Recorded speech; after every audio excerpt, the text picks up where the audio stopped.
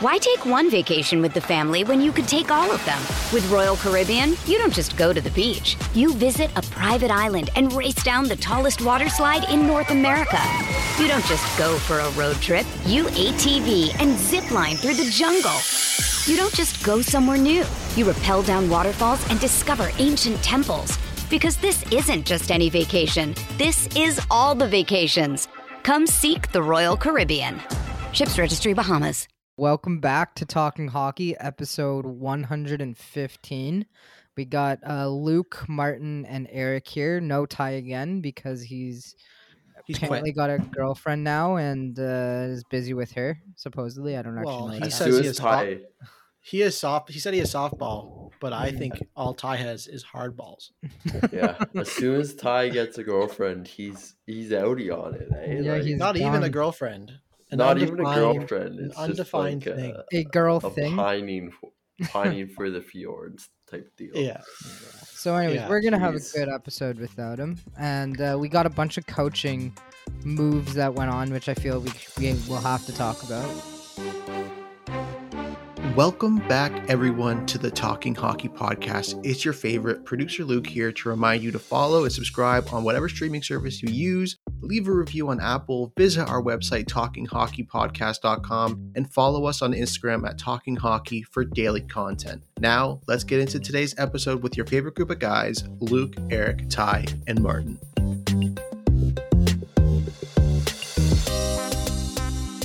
Bruce Cassidy to Vegas. John Tortorella back behind the bench at in Philadelphia with the Flyers. Trotz remains unsigned. I believe it is confirmed, but I would, if someone wants to double check, maybe producer. I've only seen that he's been offered the position. Yeah. And more negotiations are required. But I mean, that normally ends up that they go there, right? Yeah, I mean, he's probably. I mean, look, we'll assume as in he's got the job, but anything can happen. We'll talk a little bit playoffs because Tampa versus Colorado game 1 is right after this recording, literally. So Brandon game 1. Point's playing. Brayden Point is playing, so that's big. We'll see if he's up. If they're playing him kind of injured, like the way Stamkos was. Who cares though? Really, like he's playing and Kadri's not. That's huge. That is huge. That's what I was going to say. So we'll talk that. I guess let's start with Tampa, Colorado, since that's the most fresh thing on everyone's mind. This man's just breathing onto his. If anyone's wondering what that heavy breathing was, that was Martin cleaning his glasses. Yeah, that was interesting. Actually, before we start talking Tampa, Colorado, let's talk Rangers, Tampa, because I think the last time we recorded, the series wasn't over yet. We haven't recorded in over 2 weeks. So. Yeah, that's a good point. So yeah, we definitely haven't. Was the series even done by then? No, but wasn't. We knew where that was going. We knew what was happening there. Rangers lose 4 games in a row to Tampa after winning the first 2. By the way, it was kind of foreseeable, to be honest. It was kind of like Tampa was holding back. They were still they got off to a rough start. They were getting their feet back. They were 8 days off. Yeah, they had 8 days after 9 days off, or 8 to 9 days. Martin I just want to say the series went game exactly as I predicted on that previous episode we did for predictions. I said in 6 games, and I said Rangers start off good and fall off to Tampa at the end, and that's exactly what happened. So. Yeah, Rangers were a weak opponent in the semifinals. I was told they're really good. I was told that they are fantastic. They definitely don't get carried every game by Shesterkin. Yeah, there's 2 weak teams in the finals. Edmonton wasn't exactly great, and Rangers New York can only score on their power play. I mean, to bring in just how bad the Rangers were. So someone tweeted this. The 5 worst 5v5 playoff performances during the analytics era in terms of expected goals. The Rangers had the 39% expected goals rate at 5v5. Against Tampa? Or against entire in playoffs? The playoffs. Yeah. Absolutely brutal. It's actually Like it's as bad as you basically see anytime. I think. Remember when the Blackhawks got swept by, was it Minnesota? I'm forgetting. I think it was Didn't they get swept by St. Louis the year St. Louis won or something? It's one of those years, and Blackhawks had like a 37 or 38% expected goal share at 5v5 for context for just how bad the Rangers were. So I think it kind of goes to show, and all the other teams that had that expected goals rate, by the way, like as low. So it's Wild 2018, Avalanche 2010, Blackhawks 2020, and Predators 2008. Everyone's in that range of like 36, 37, 38% expected goals percentage. They all lost in the first round, except for guess who? New York the Rangers.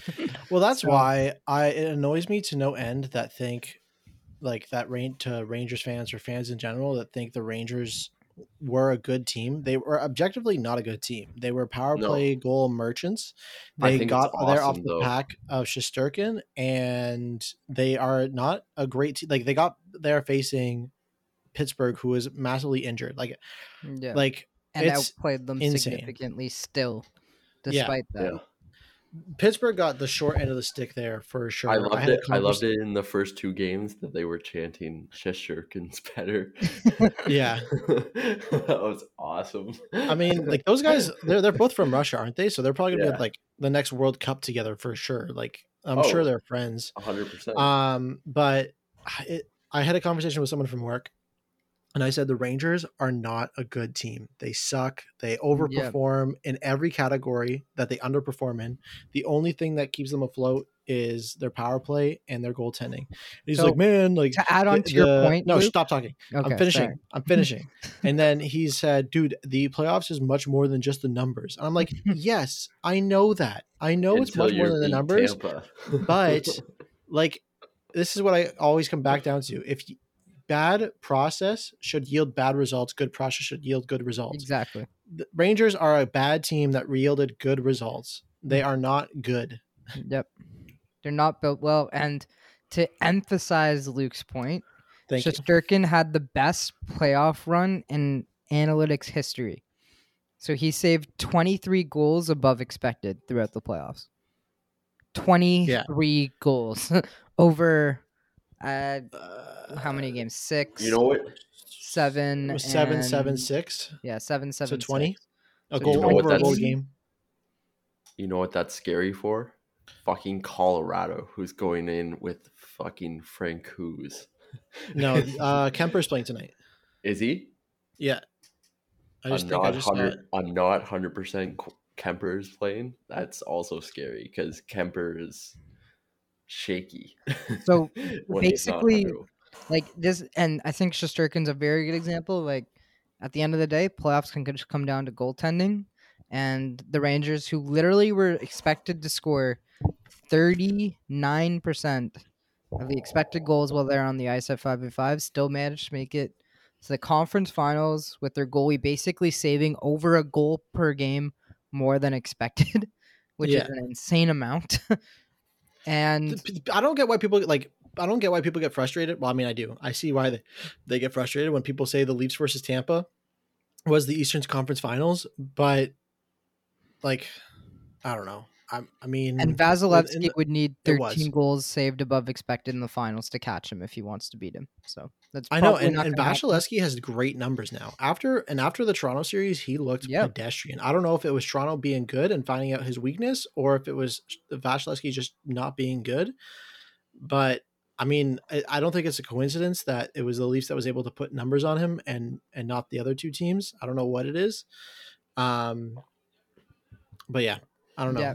It was take for that what you will. I honestly think the Avs should beat Tampa. Like player for player, I think I've watched 7 of the. If you ignore goaltending, yes. If you ignore goaltending, I've watched like 7 Avs games this year, this playoffs. Every single game, every single line is absolutely buzzing. I don't think I've seen a forecheck. I don't think I've seen a team that can play as consistently well every shift. They haven't played at Tampa though. I agree. Like, that's what I said. St. Louis was still a very good team though this year. Yeah, St. Louis was a very good. St. Louis was a really good team. That was also their only competition, really. Like Edmonton wasn't competition. Edmonton fans are going to come at your neck. Oh, I forgot Nashville was even in the series. Yeah, everyone has, because it was just sweep 4 games. Peace out. Right? Yeah, like, I mean, but Tampa is just another level, man. Tampa is another level, but also like they also had they kill themselves to win games. Yeah. And don't care. They come back next game dead and kill themselves again. And the Rangers, but they did just come off a slightly more difficult series than Edmonton. They've had 5-day break. Like what? The Rangers. Also, one funny other stat to mention on the Rangers, and then we'll move on from them. But they scored one 5v5 goal in the final 215 minutes of play that series. A 5v5 play, 1 goal. There was 215 minutes. I feel like I sent it to the group chat, but it was like the last 2 minutes of game 6, I think, and Tampa. Holy man! They only got like one shot against those last couple minutes. That was an absolute clinic of a game that they put on for an elimination game in the last 2 minutes. Also, Stamkos. Can we talk about Stamkos for a second? Ty writing him off, and then all of a sudden, 100-point season, 100 points, dominates the regular season, 2 goals, game 6 versus the Rangers. That snipe against Vasilevsky in the top right corner over his pad was fucking unreal. Yep. The guy's dialed. He's unreal. He is the definition of a playoff performer. Dude, he played 2 minutes in one of their cups and scored in that shift. Exactly. He's finally becoming a big part of the Tampa too, because the last 2 cups, to be honest, they aren't his cups. They're really Kucherov, Point, Vasilevsky's cups. This is the first playoffs now. He can say, and he knows that. It feels like he knows that, and he's like, I have to fucking perform. This is my time. And especially because Braden Point's been out, right? Like he's stepped up in Braden Point's and Cirelli's so good, man. If Cirelli can beat McKinnon, I don't foresee it happening, because Cirelli got by Matthews at the end of the Leafs one. Yeah, I think any elite player will eventually come out of that shadow. Yeah, there's only so much you can do. Yeah, there is only so much you can do. But like, I've read a lot of articles about is Tampa gassed after their third, because I think they played 80 playoff. No, not 80 playoff. Yeah, they played 80 playoff games in the last 4 years now, which is basically an extra season. But if you think about it, we had 2 shortened seasons. Kucherov was injured an entire season. Stamkos was injured an entire season. Like, Braden Point's been injured. Like, really, a lot of their superstars haven't played full seasons. But also they've met Patty Maroon is playing. Too though. What you say, but injuries have we don't know, like Braden. I forget what Braden Point injured, but I was reading about how that specific area is more troublesome than most other injuries, because you might not come back 100% on it. So there's always what is it even? Something to do with his ankle, isn't it? Ankle, I think. Yeah. The way he went into the board against the Leafs, was playing on a sprained ankle, wasn't he? Yeah, I mean, Draisaitl was another level this playoffs too. Credit where credit's due. It's not McDavid, Draisaitl's fault that Edmonton lost. It's everything, or them too, and maybe Kane, maybe Hyman too. Those top 4 or 5 guys on Edmonton. Mike Smith. It's definitely Mike Smith's fault. I mean, can we it's talk not really Mike Smith's fault, considering he's 40? No. Let's talk about something for a second, because I want to talk about this. So someone put together, basically counted every single time a goalie touched the puck in the playoffs this season. Okay, I think we sent it in the group chat. Yeah, I think Luke sent it in the group chat, and the fact that Mike Smith touched the puck the most, while also having the worst percentage of plays that ended up exiting the zone, just shows how bad of a puck handler he really is, and how badly Edmonton is misusing him. Like, every GM, he touches the puck so much it helps their defenseman not get hit and all this shit. Well, it also helps the other team get the puck way more often in your offensive zone or your defensive zone and keep it in it. Yeah. People see a player like a goalie that plays the puck and they think he's a good playmaker, and because he plays the puck, and then all that data shows is now he's actually really good at giving other people the puck. Yep. So and it's like and Mike Smith was so absurdly bad. Like it was everyone else is kind of in the top 2 quadrants where they're, you know, playing the puck at least quite a bit and then having like a decent success rate of getting it out. And then Mike Smith's just all the way at the bottom, so far below anyone else. The only other goalie I think that had a problem with getting the puck out was Colorado's goalie, if I'm not mistaken. Yeah, Kemper. Kemper, yeah, exactly. So it was Kemper, but Kemper touched the puck like 50, like 70% less.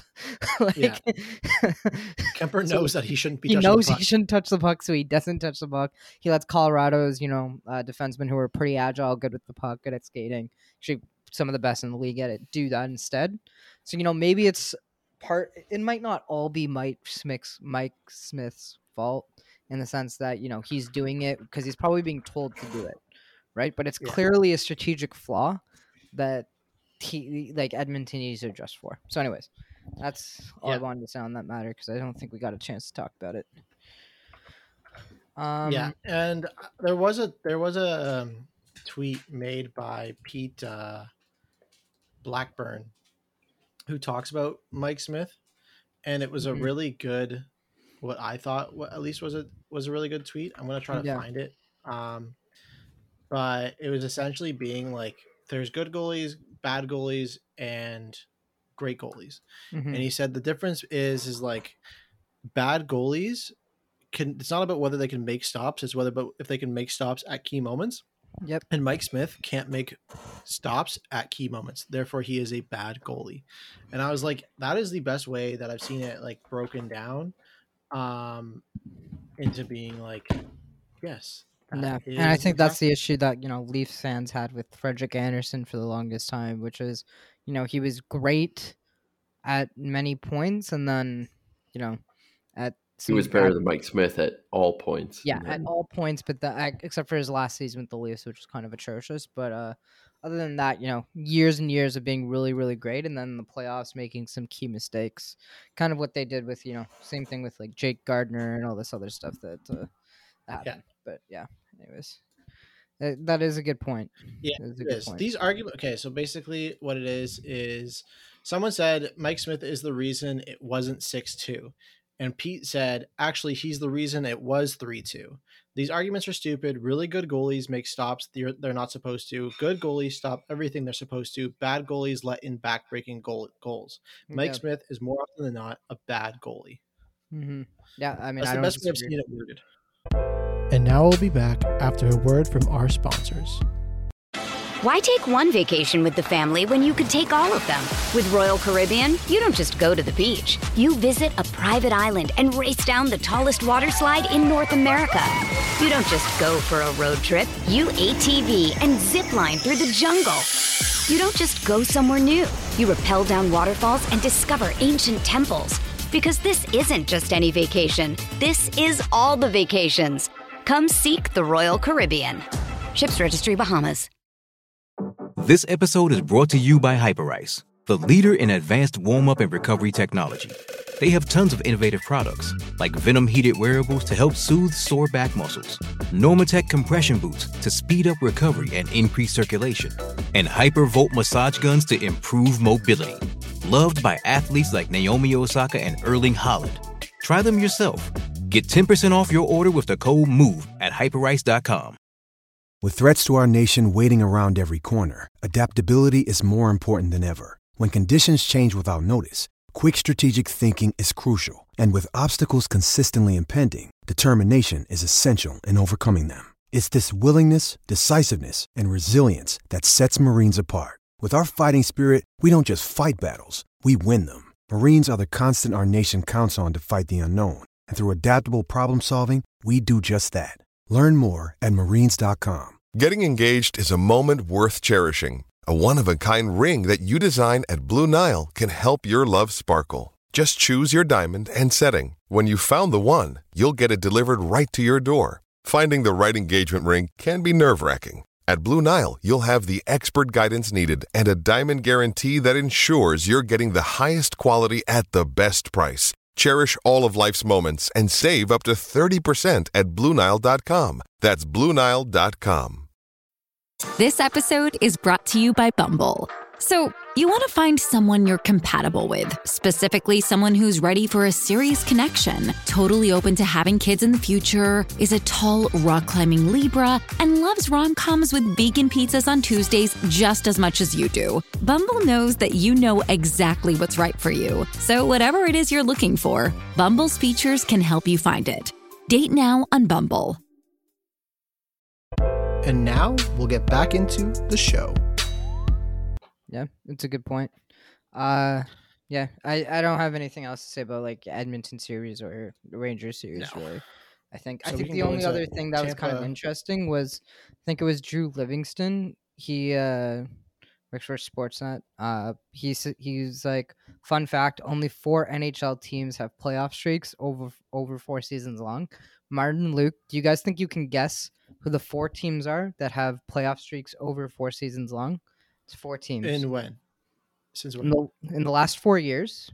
Oh. Who are the only 4 teams that have playoff streaks that are over 4 seasons long? There's 4 teams. Can you guys guess? I can't hear you. You're muted, Martin. Like made the playoffs, you mean? Yeah. Abs. Yep. Tampa. Yep. Tampa. Tampa. Yeah. Were you counting Tampa as one? Yes. So Colorado won, Tampa's one. There's 2 other. Are we counting the play-in as one? No, because the play-in, I'm not sure if the play-in counts as one. Toronto. No, Toronto's not one of them because they missed the playoffs and the play-ins. Yeah. Oh, the play. Yeah, I literally was talking about that, and you just kept going Toronto. I don't think it's Florida. Nope. Probably maybe Pittsburgh. Think about it. No, Pittsburgh didn't get out of the play-ins. Yeah, Carolina, right? Nope, not Carolina. No, Edmonton. Nope. No, it's not Edmonton. No, Edmonton missed the playoffs like last season. Or is it this St. Louis? Before? Dallas. Dallas. Nope. St. Louis. Nope. Minnesota. Nope. Okay, Dude, now we're run out of teams. What are you talking about? Washington and Boston are the only other teams. Oh, I totally forgot about those 2.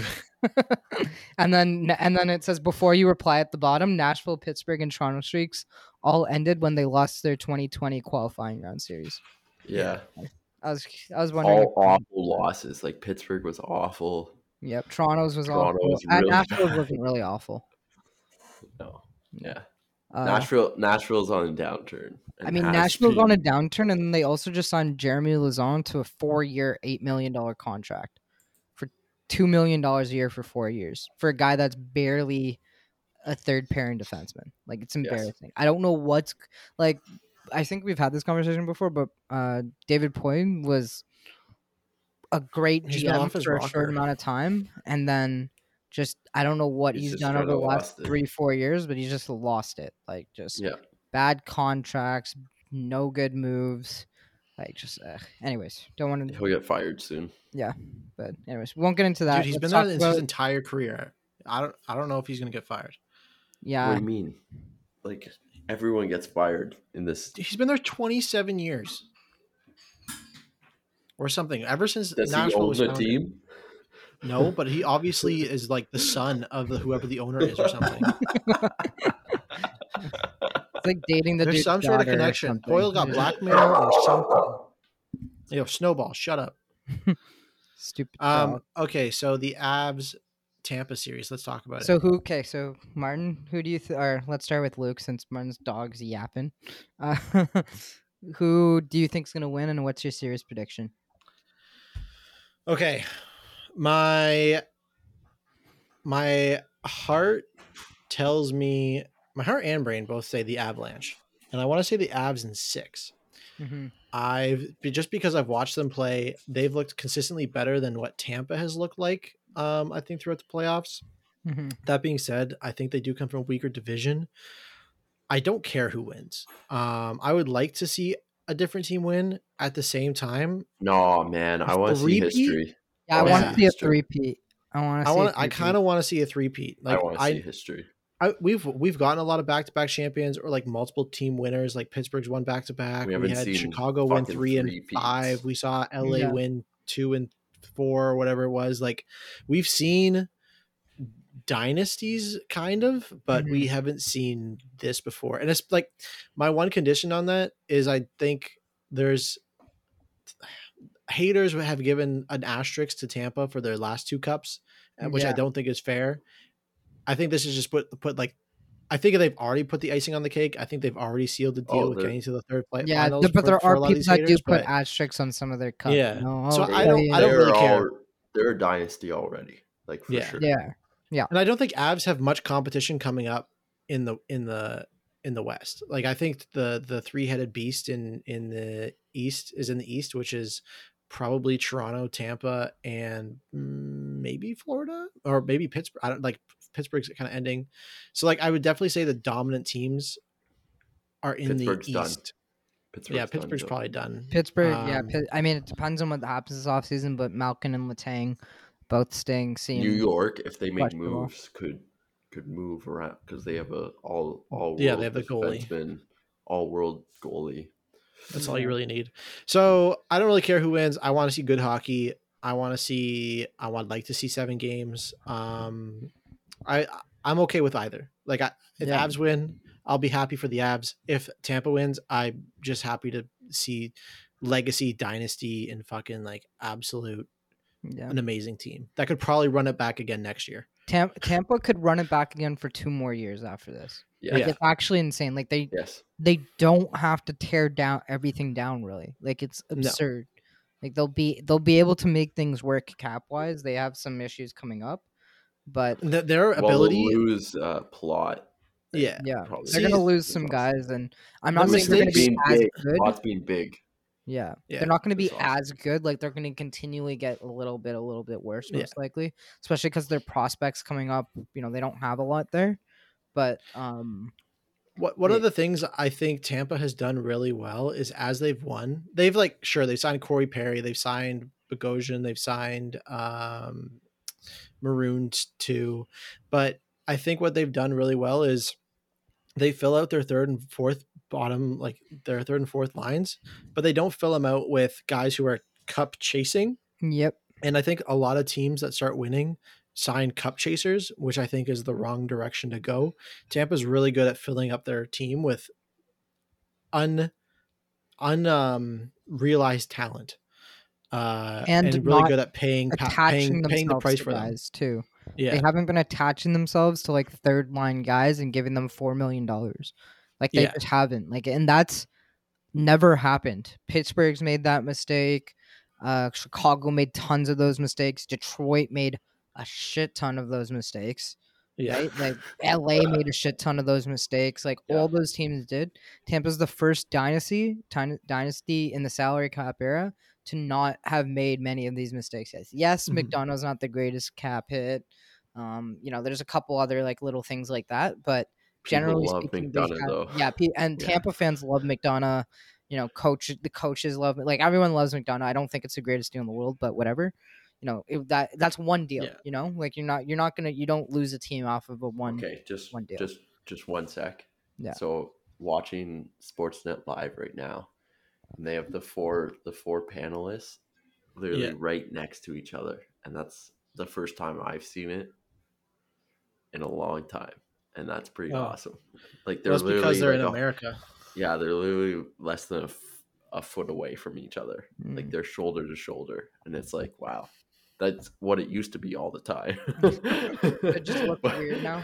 It just looks weird. COVID denier Martin over here. So what I was gonna say is I agree with Luke. I think this is actually the first time I think in the salary cap era that the odds makers have gotten like the 2 top favorites to win the cup have ended up in the finals. Dude, right? I've wanted this final the last 2 years, and the 1 year I don't put it in my NHL bracket challenge. I don't get it. This has been my finals the last 2 years in my bracket challenge, and some fucking Cinderella story like Dallas and Montreal have made it, and now we finally get the one I've been waiting for. And it's who'd you have in the West? Oh, you had Toronto. I had Toronto, Calgary. I had an all Canada final. I was just blind faith this year. I normally do a bracket challenge where I put Leafs in the finals and winning, and then I do one for real. This year he had blind faith in the Leafs. Yep, and that's what you get for having blind faith. Yeah. So What are your predictions? I think Tampa's gonna win. I want a three-peat, and I think they're gonna have a three-peat. I think I think Colorado's gonna struggle without Kadri. I think Kadri's a huge part of that team. They didn't necessarily need him for Edmonton, but Edmonton isn't Tampa, and Braden Point's a big swing in that series because you got, their Colorado's top six, great, but without Kadri, they got a big hole in 2C/3C, and I think Tampa can outdo them from the center. I think the goaltending is the biggest issue, though, right? Yeah, like it's Francois / Kemper, and both have been good goalies in the past, but have not shown anything. And Colorado's been dismantling teams despite their goaltending. Tampa's been dismantling teams partly because of their goaltending. Yeah.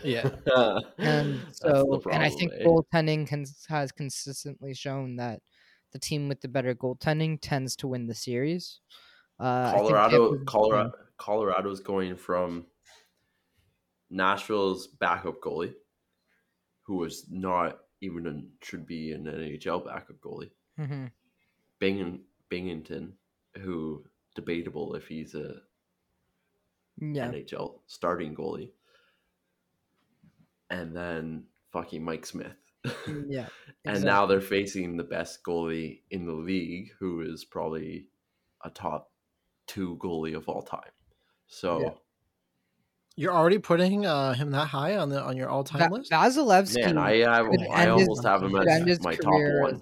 Is in a top 3 goalies of all time, probably. Yeah. He's 27 and he's already won 2 cups. He's been in the finals.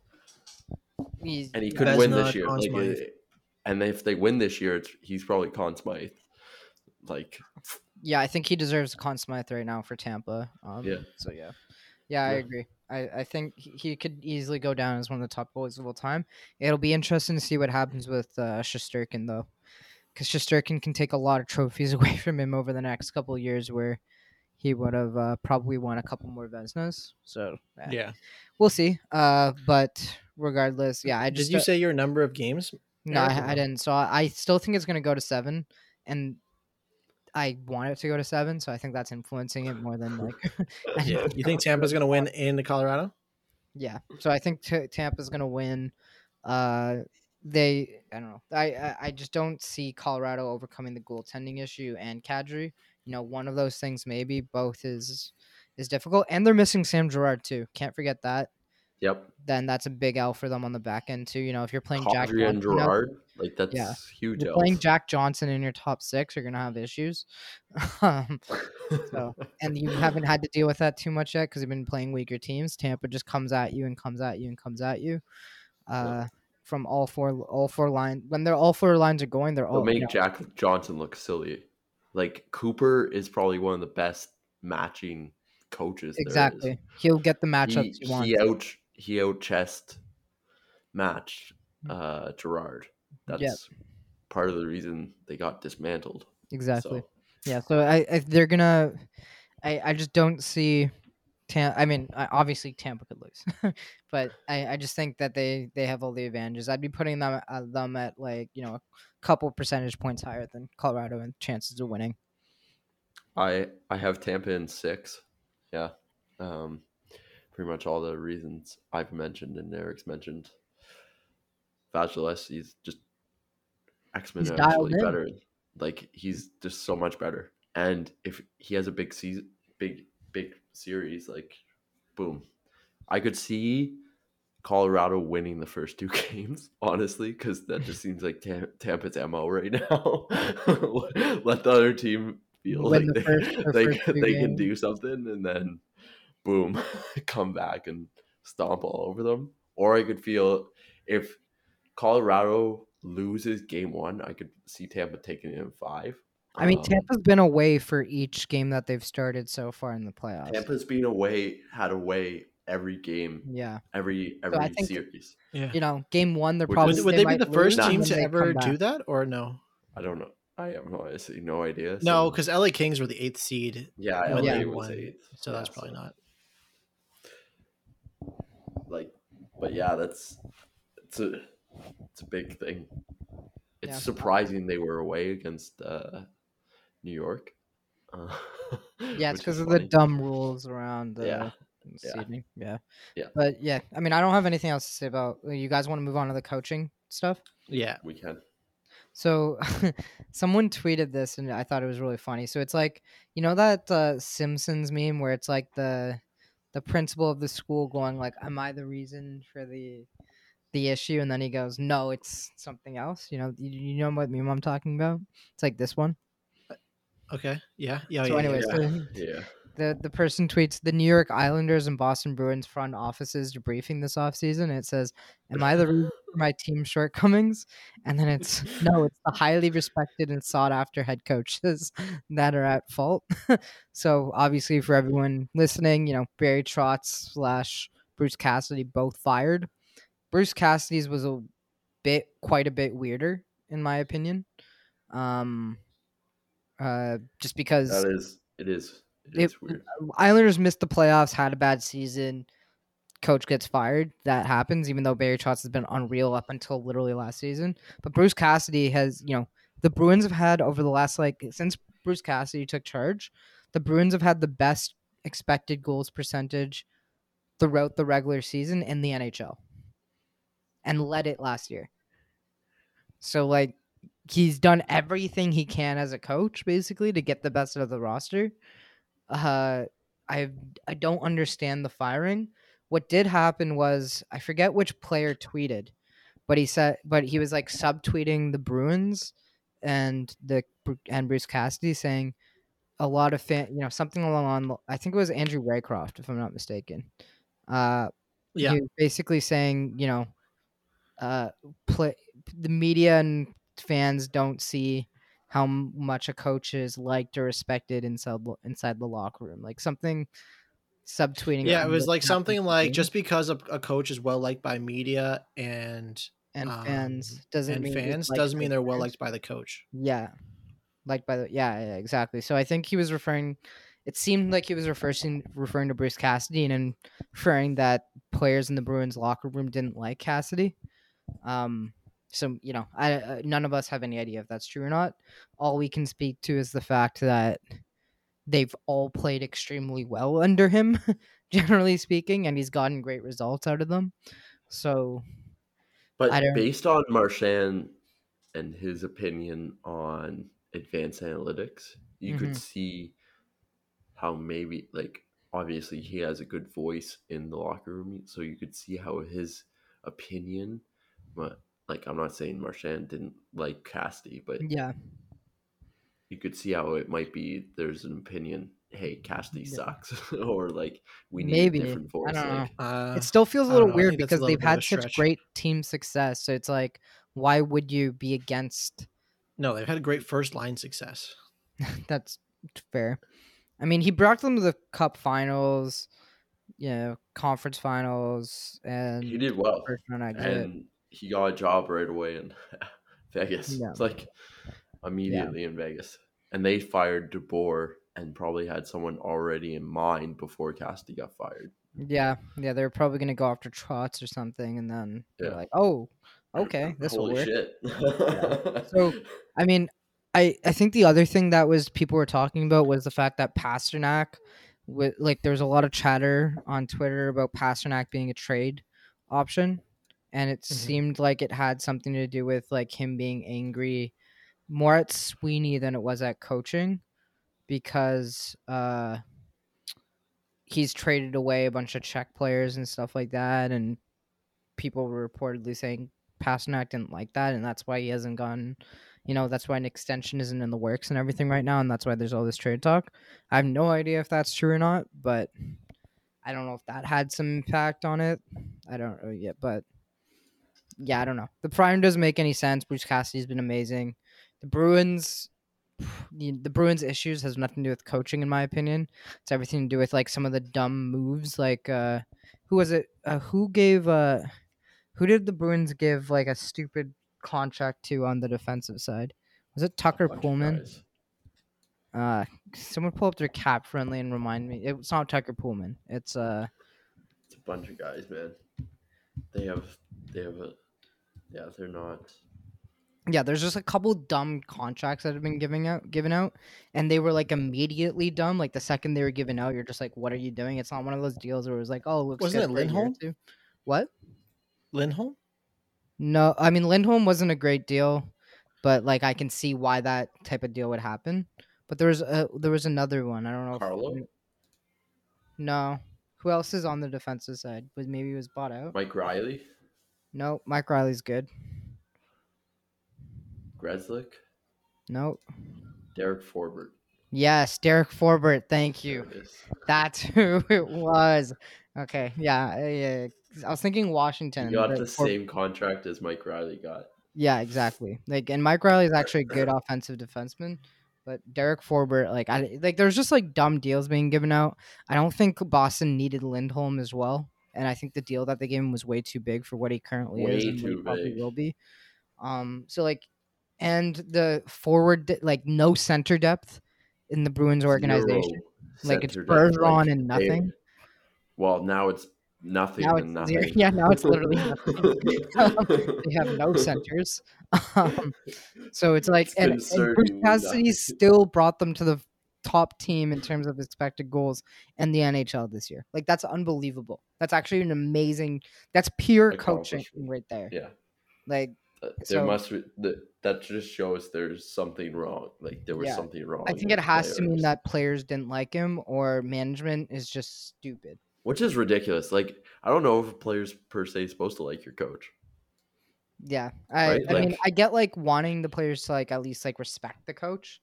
I don't know about liking the coach. I think those are different things. Yeah. Like you have to have players that are gonna listen and vibe. If with they the don't coach and- respect the coach, though, at that point they have problems because considering yeah, what because he he's done a did. great job. Yeah, yeah, like- yeah, yeah. It doesn't make any sense. And then on the other news, like we mentioned. So at the did we beginning- talk about Vegas hiring him? No. No, Not we yet. didn't. I think that's a great hire. Yeah, I mean it's Vegas. Vegas does consistently, Vegas things. generally speaking, makes Vegas got Great fucked this move. year, and they could easily come back next year and they be could. a cup favorite. Yeah, they only have another year or two left, really, because a lot of their Yes. guys are 100%. teetering on the edge of starting to fall off. So Especially Bruce with Cassidy's injuries. the perfect guy to bring in. Yeah. I think his play style, or not his play style, but his coaching style, and the way the Bruins played fits really well with Vegas's players, generally speaking. And yeah, I don't think DeBar deserved to be fired in the first place, to be honest. But regardless, he was. So Hence Who? why you got a job right away. DeBoer? Oh, DeBoer. Sorry. I was like, who the fuck are you talking about? what did I say? Like DeBauer or something like that. I don't think so. Did I? It definitely I don't wasn't know. DeBoer. Okay, whatever. Wasn't listening. I didn't think he deserved to be fired, but I think Bruce Cassidy is a great guy to bring in. I also think it's a good opportunity for him to work with Eichel and get him like back to being peak Eichel. Kind of like the Yeah. best we've ever seen out of Bergeron was more or less under Bruce Cassidy. Like Bergeron was fantastic before Bruce Cassidy Before. for sure, but a lot of Bergeron's best years came at the end of his career or And this towards is the end of his Eichel career under Bruce Eichel- Cassidy. pretty much in prime Eichel time.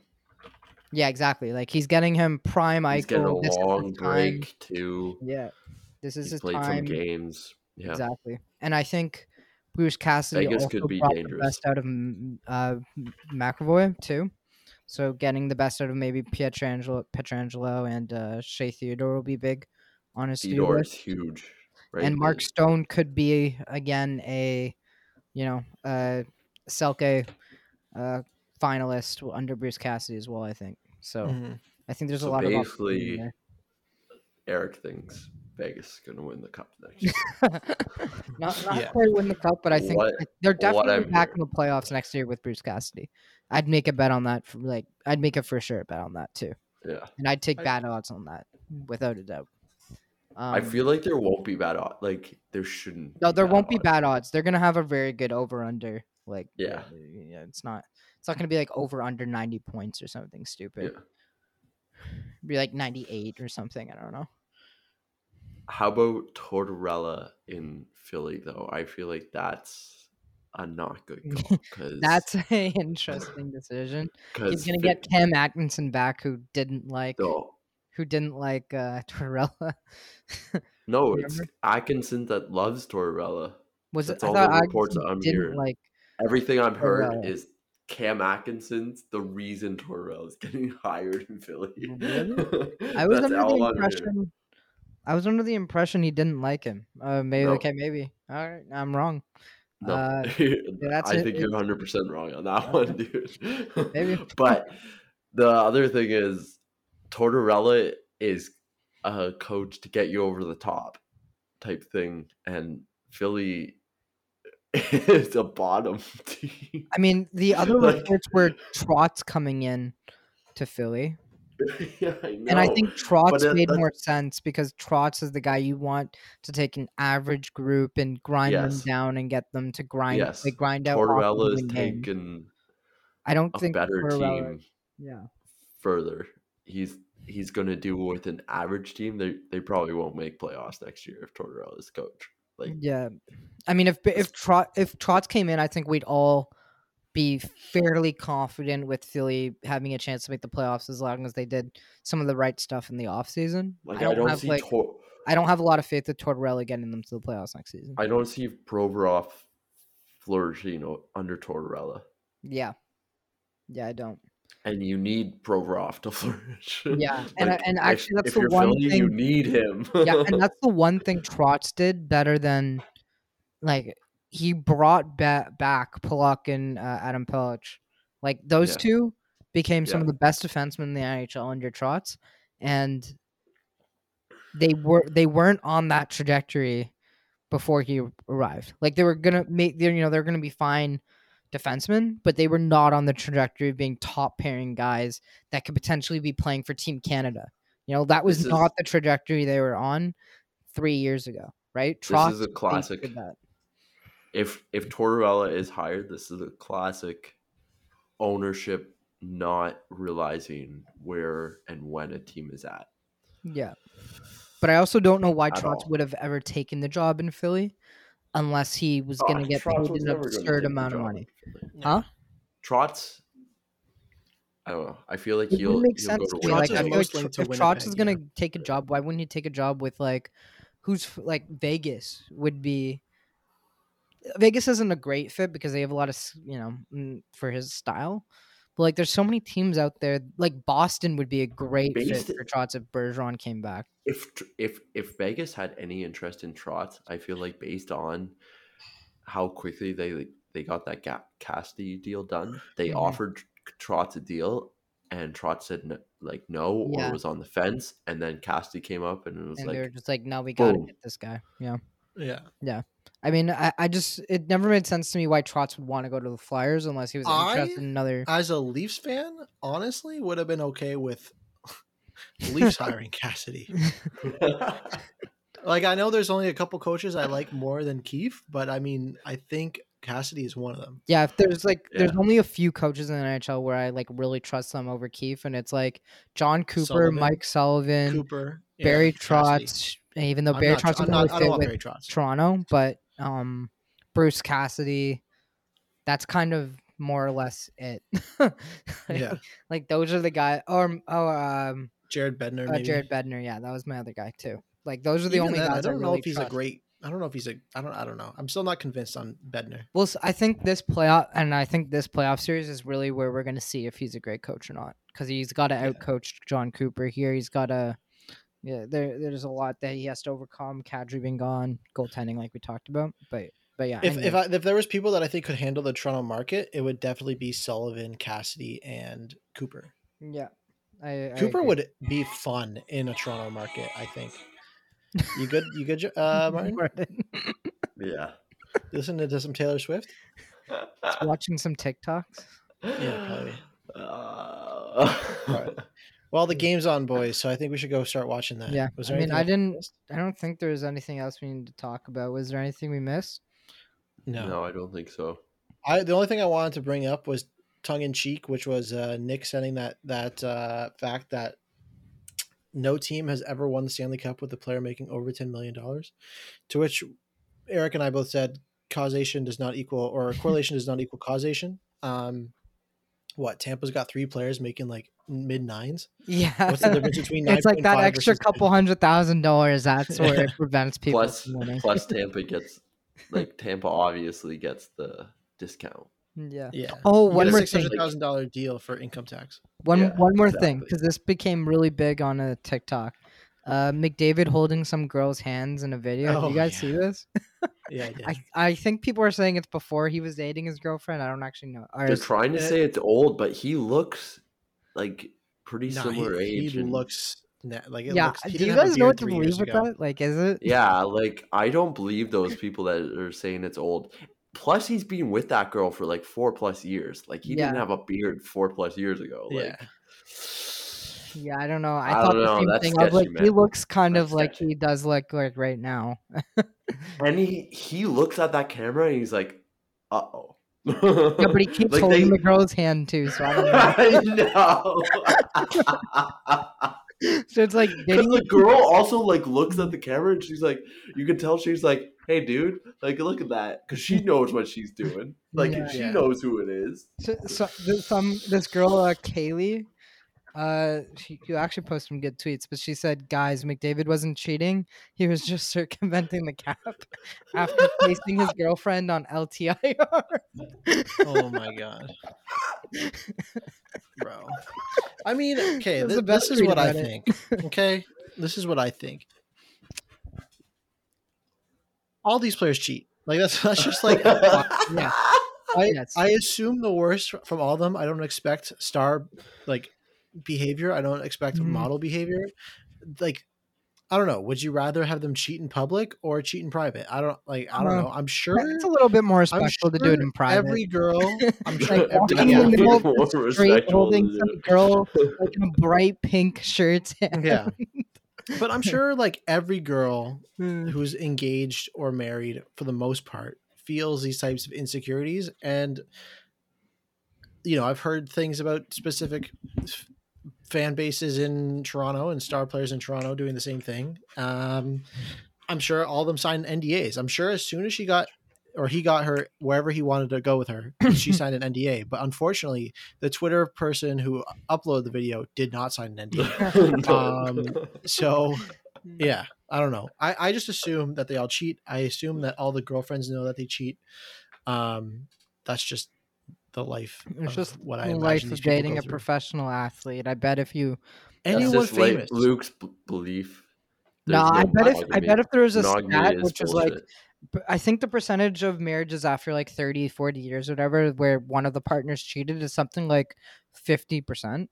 I bet for athletes, it's like 70, 80. It must be. Like we need like someone to go on this to come out. we need a poll. We need some stats agency come out and get those numbers. Well, but Westhead needs to get in.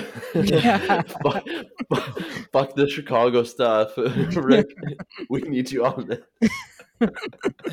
I think were you the one? You were the one that sent the joke, Instagram story with like some NHL player had like a lineup of girls coming out his door. Or whatever, yeah. And it was like, on Twitter. It was like some come in, he'd bang them, and then they'd leave, and then he'd bring him the next girl, and bring him the next girl. It was just like a that was pretty funny. And it's like a current captain right now. I think it's like a captain of a team, and it's like over. It's a spreadsheet. People were seeing it was people. Jonathan Toews and a lot. I felt.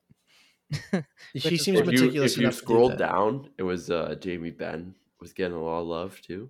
On that one. I've seen a couple screenshots from people posting the DMs Jamie Benn sent them, like a bunch of girls that have. So could be. He's getting advice from Tyler. Yeah. Like I don't know. I just assume if you are rich and an athlete, girls already like athletes. They like rich people. I mean, this is just common. This is not a girls like athletes. They like famous. They like people. Rich They people. like fame. They like status. Yeah. These are all just I'm not trying to be rude. I'm like who you like, whatever. I don't really care. But the concoction of all those four things, and then the availability for ugly or average looking guys to get with girls that are way beyond their league. I mean, I'm not saying I do. But I'm saying I would 100% be tempted if I was getting all that action or attention to be like, yep, you know what? No girlfriend. Yep. I'm not saying I'm right. agree. I'm definitely saying I'm wrong. But I would definitely be tempted. I don't know what I would do, but until that happens, which will never happen, that's how I feel. There's temptation. There's temptation.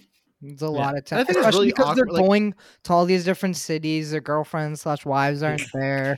They're going to a club or bar afterwards. You know, rumors is like every guy has at least 1 or 2 girls in every area code, right? Like, I mean, and or if they're not, like, why not fly them out? I've known girls that were those girls. Yeah. So I mean, we all know that this happens. My belief is that people don't care. I think cheating has become a little bit more normalized, sadly, unfortunately. I mean, I think it's very different though. Like, depends how you never see monogamy though. If you're in a committed relationship with someone and your rules are no cheating, then the rule should be no cheating. Yeah. If you're in a polygamous relationship, or if you want to cheat, just be in a polygamous relationship, be in an open relationship, find someone who's willing to do that. Good luck finding a polygamous relationship. Well, I mean, if women are willing to cheat or be the person that the guy cheats with, then they should be open to being polygamous. That's just my logic. Except they usually aren't. Yeah, no. Well, I know, I know that, but that's the logic. It's just like Colorado just scored. But I find it really interesting because you never see guys like throwing themselves at famous women. Someone just scored. Colorado. Yeah. Oh, that's because they can't. Well, guys do, but like, and you hear about stalking. You just can't. Okay, no. Guys are not gonna go to an Ariana concert and like wait outside of her tour bus, throwing them. Like the only people that do that are probably guys who are creepy stalkers. Straight. Yeah. No, like I'm just saying, like I don't think straight men would go to an Ariana Grande concert and then try to fuck her after.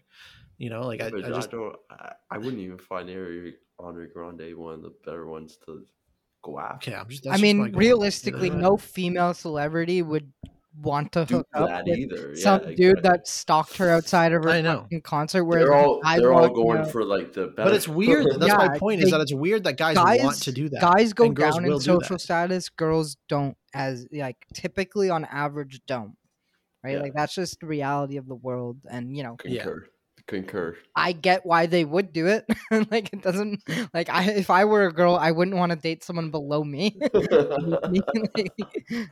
Although it does get hard when you're Ariana Grande to find a guy that isn't beneath you, but that's all separate conversation altogether. You know? But yeah. So it doesn't make I mean it just like guys can't do the same thing or just girls. In most aspects. Unless you're Pete Davidson. Plus they get called creepy like right off the bat. Yeah. I mean, you would think they were creepy if they're waiting outside of an Ariana Grande concert trying to meet her to try to hook up. Like you'd just be like, that's a stalker right there. Give me a restraining order immediately. You see these memes all the time, but it's the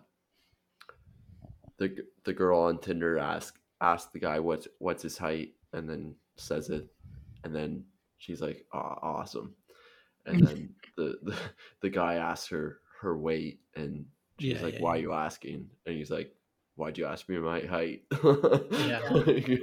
It is very like it's crazy. And then there's like if you're gonna message me, please use something that's better than hey. And then every message I've gotten, every girl message is hi. It's always hi or hey. It's if I've ever gotten a message starting off a conversation on Tinder or anything like that, it's always hi hey. Yeah, every match on Bumble is hey. It's some generic like message that a guy would send. It's never like something creative. It just goes to show that neither girls or guys are actually creative. All of us are just stupid, uncreative. Oh, it's 2-0 Colorado. Yeah, just scored again. Hey, we all know it. Tampa's gonna lose game 1, come back. Might lose game 2. Like I said, lose 2 games. Go back. All right, I'm gonna go. I want to watch this. Only Martin can watch this right now. Yep. Bye, everybody. We love you. Bye. Thank you for listening. Thank you everyone for tuning into this week's episode. We love and appreciate each listener that sticks around to the end. With that comes reminders to leave a review, press follow on those streaming platforms, and make sure to head over to Instagram to follow Talking Hockey. We're on the road to 30K, and we can't wait to continue to build our audience. Luke, Eric, Ty, and Martin signing off. We'll see you all next week.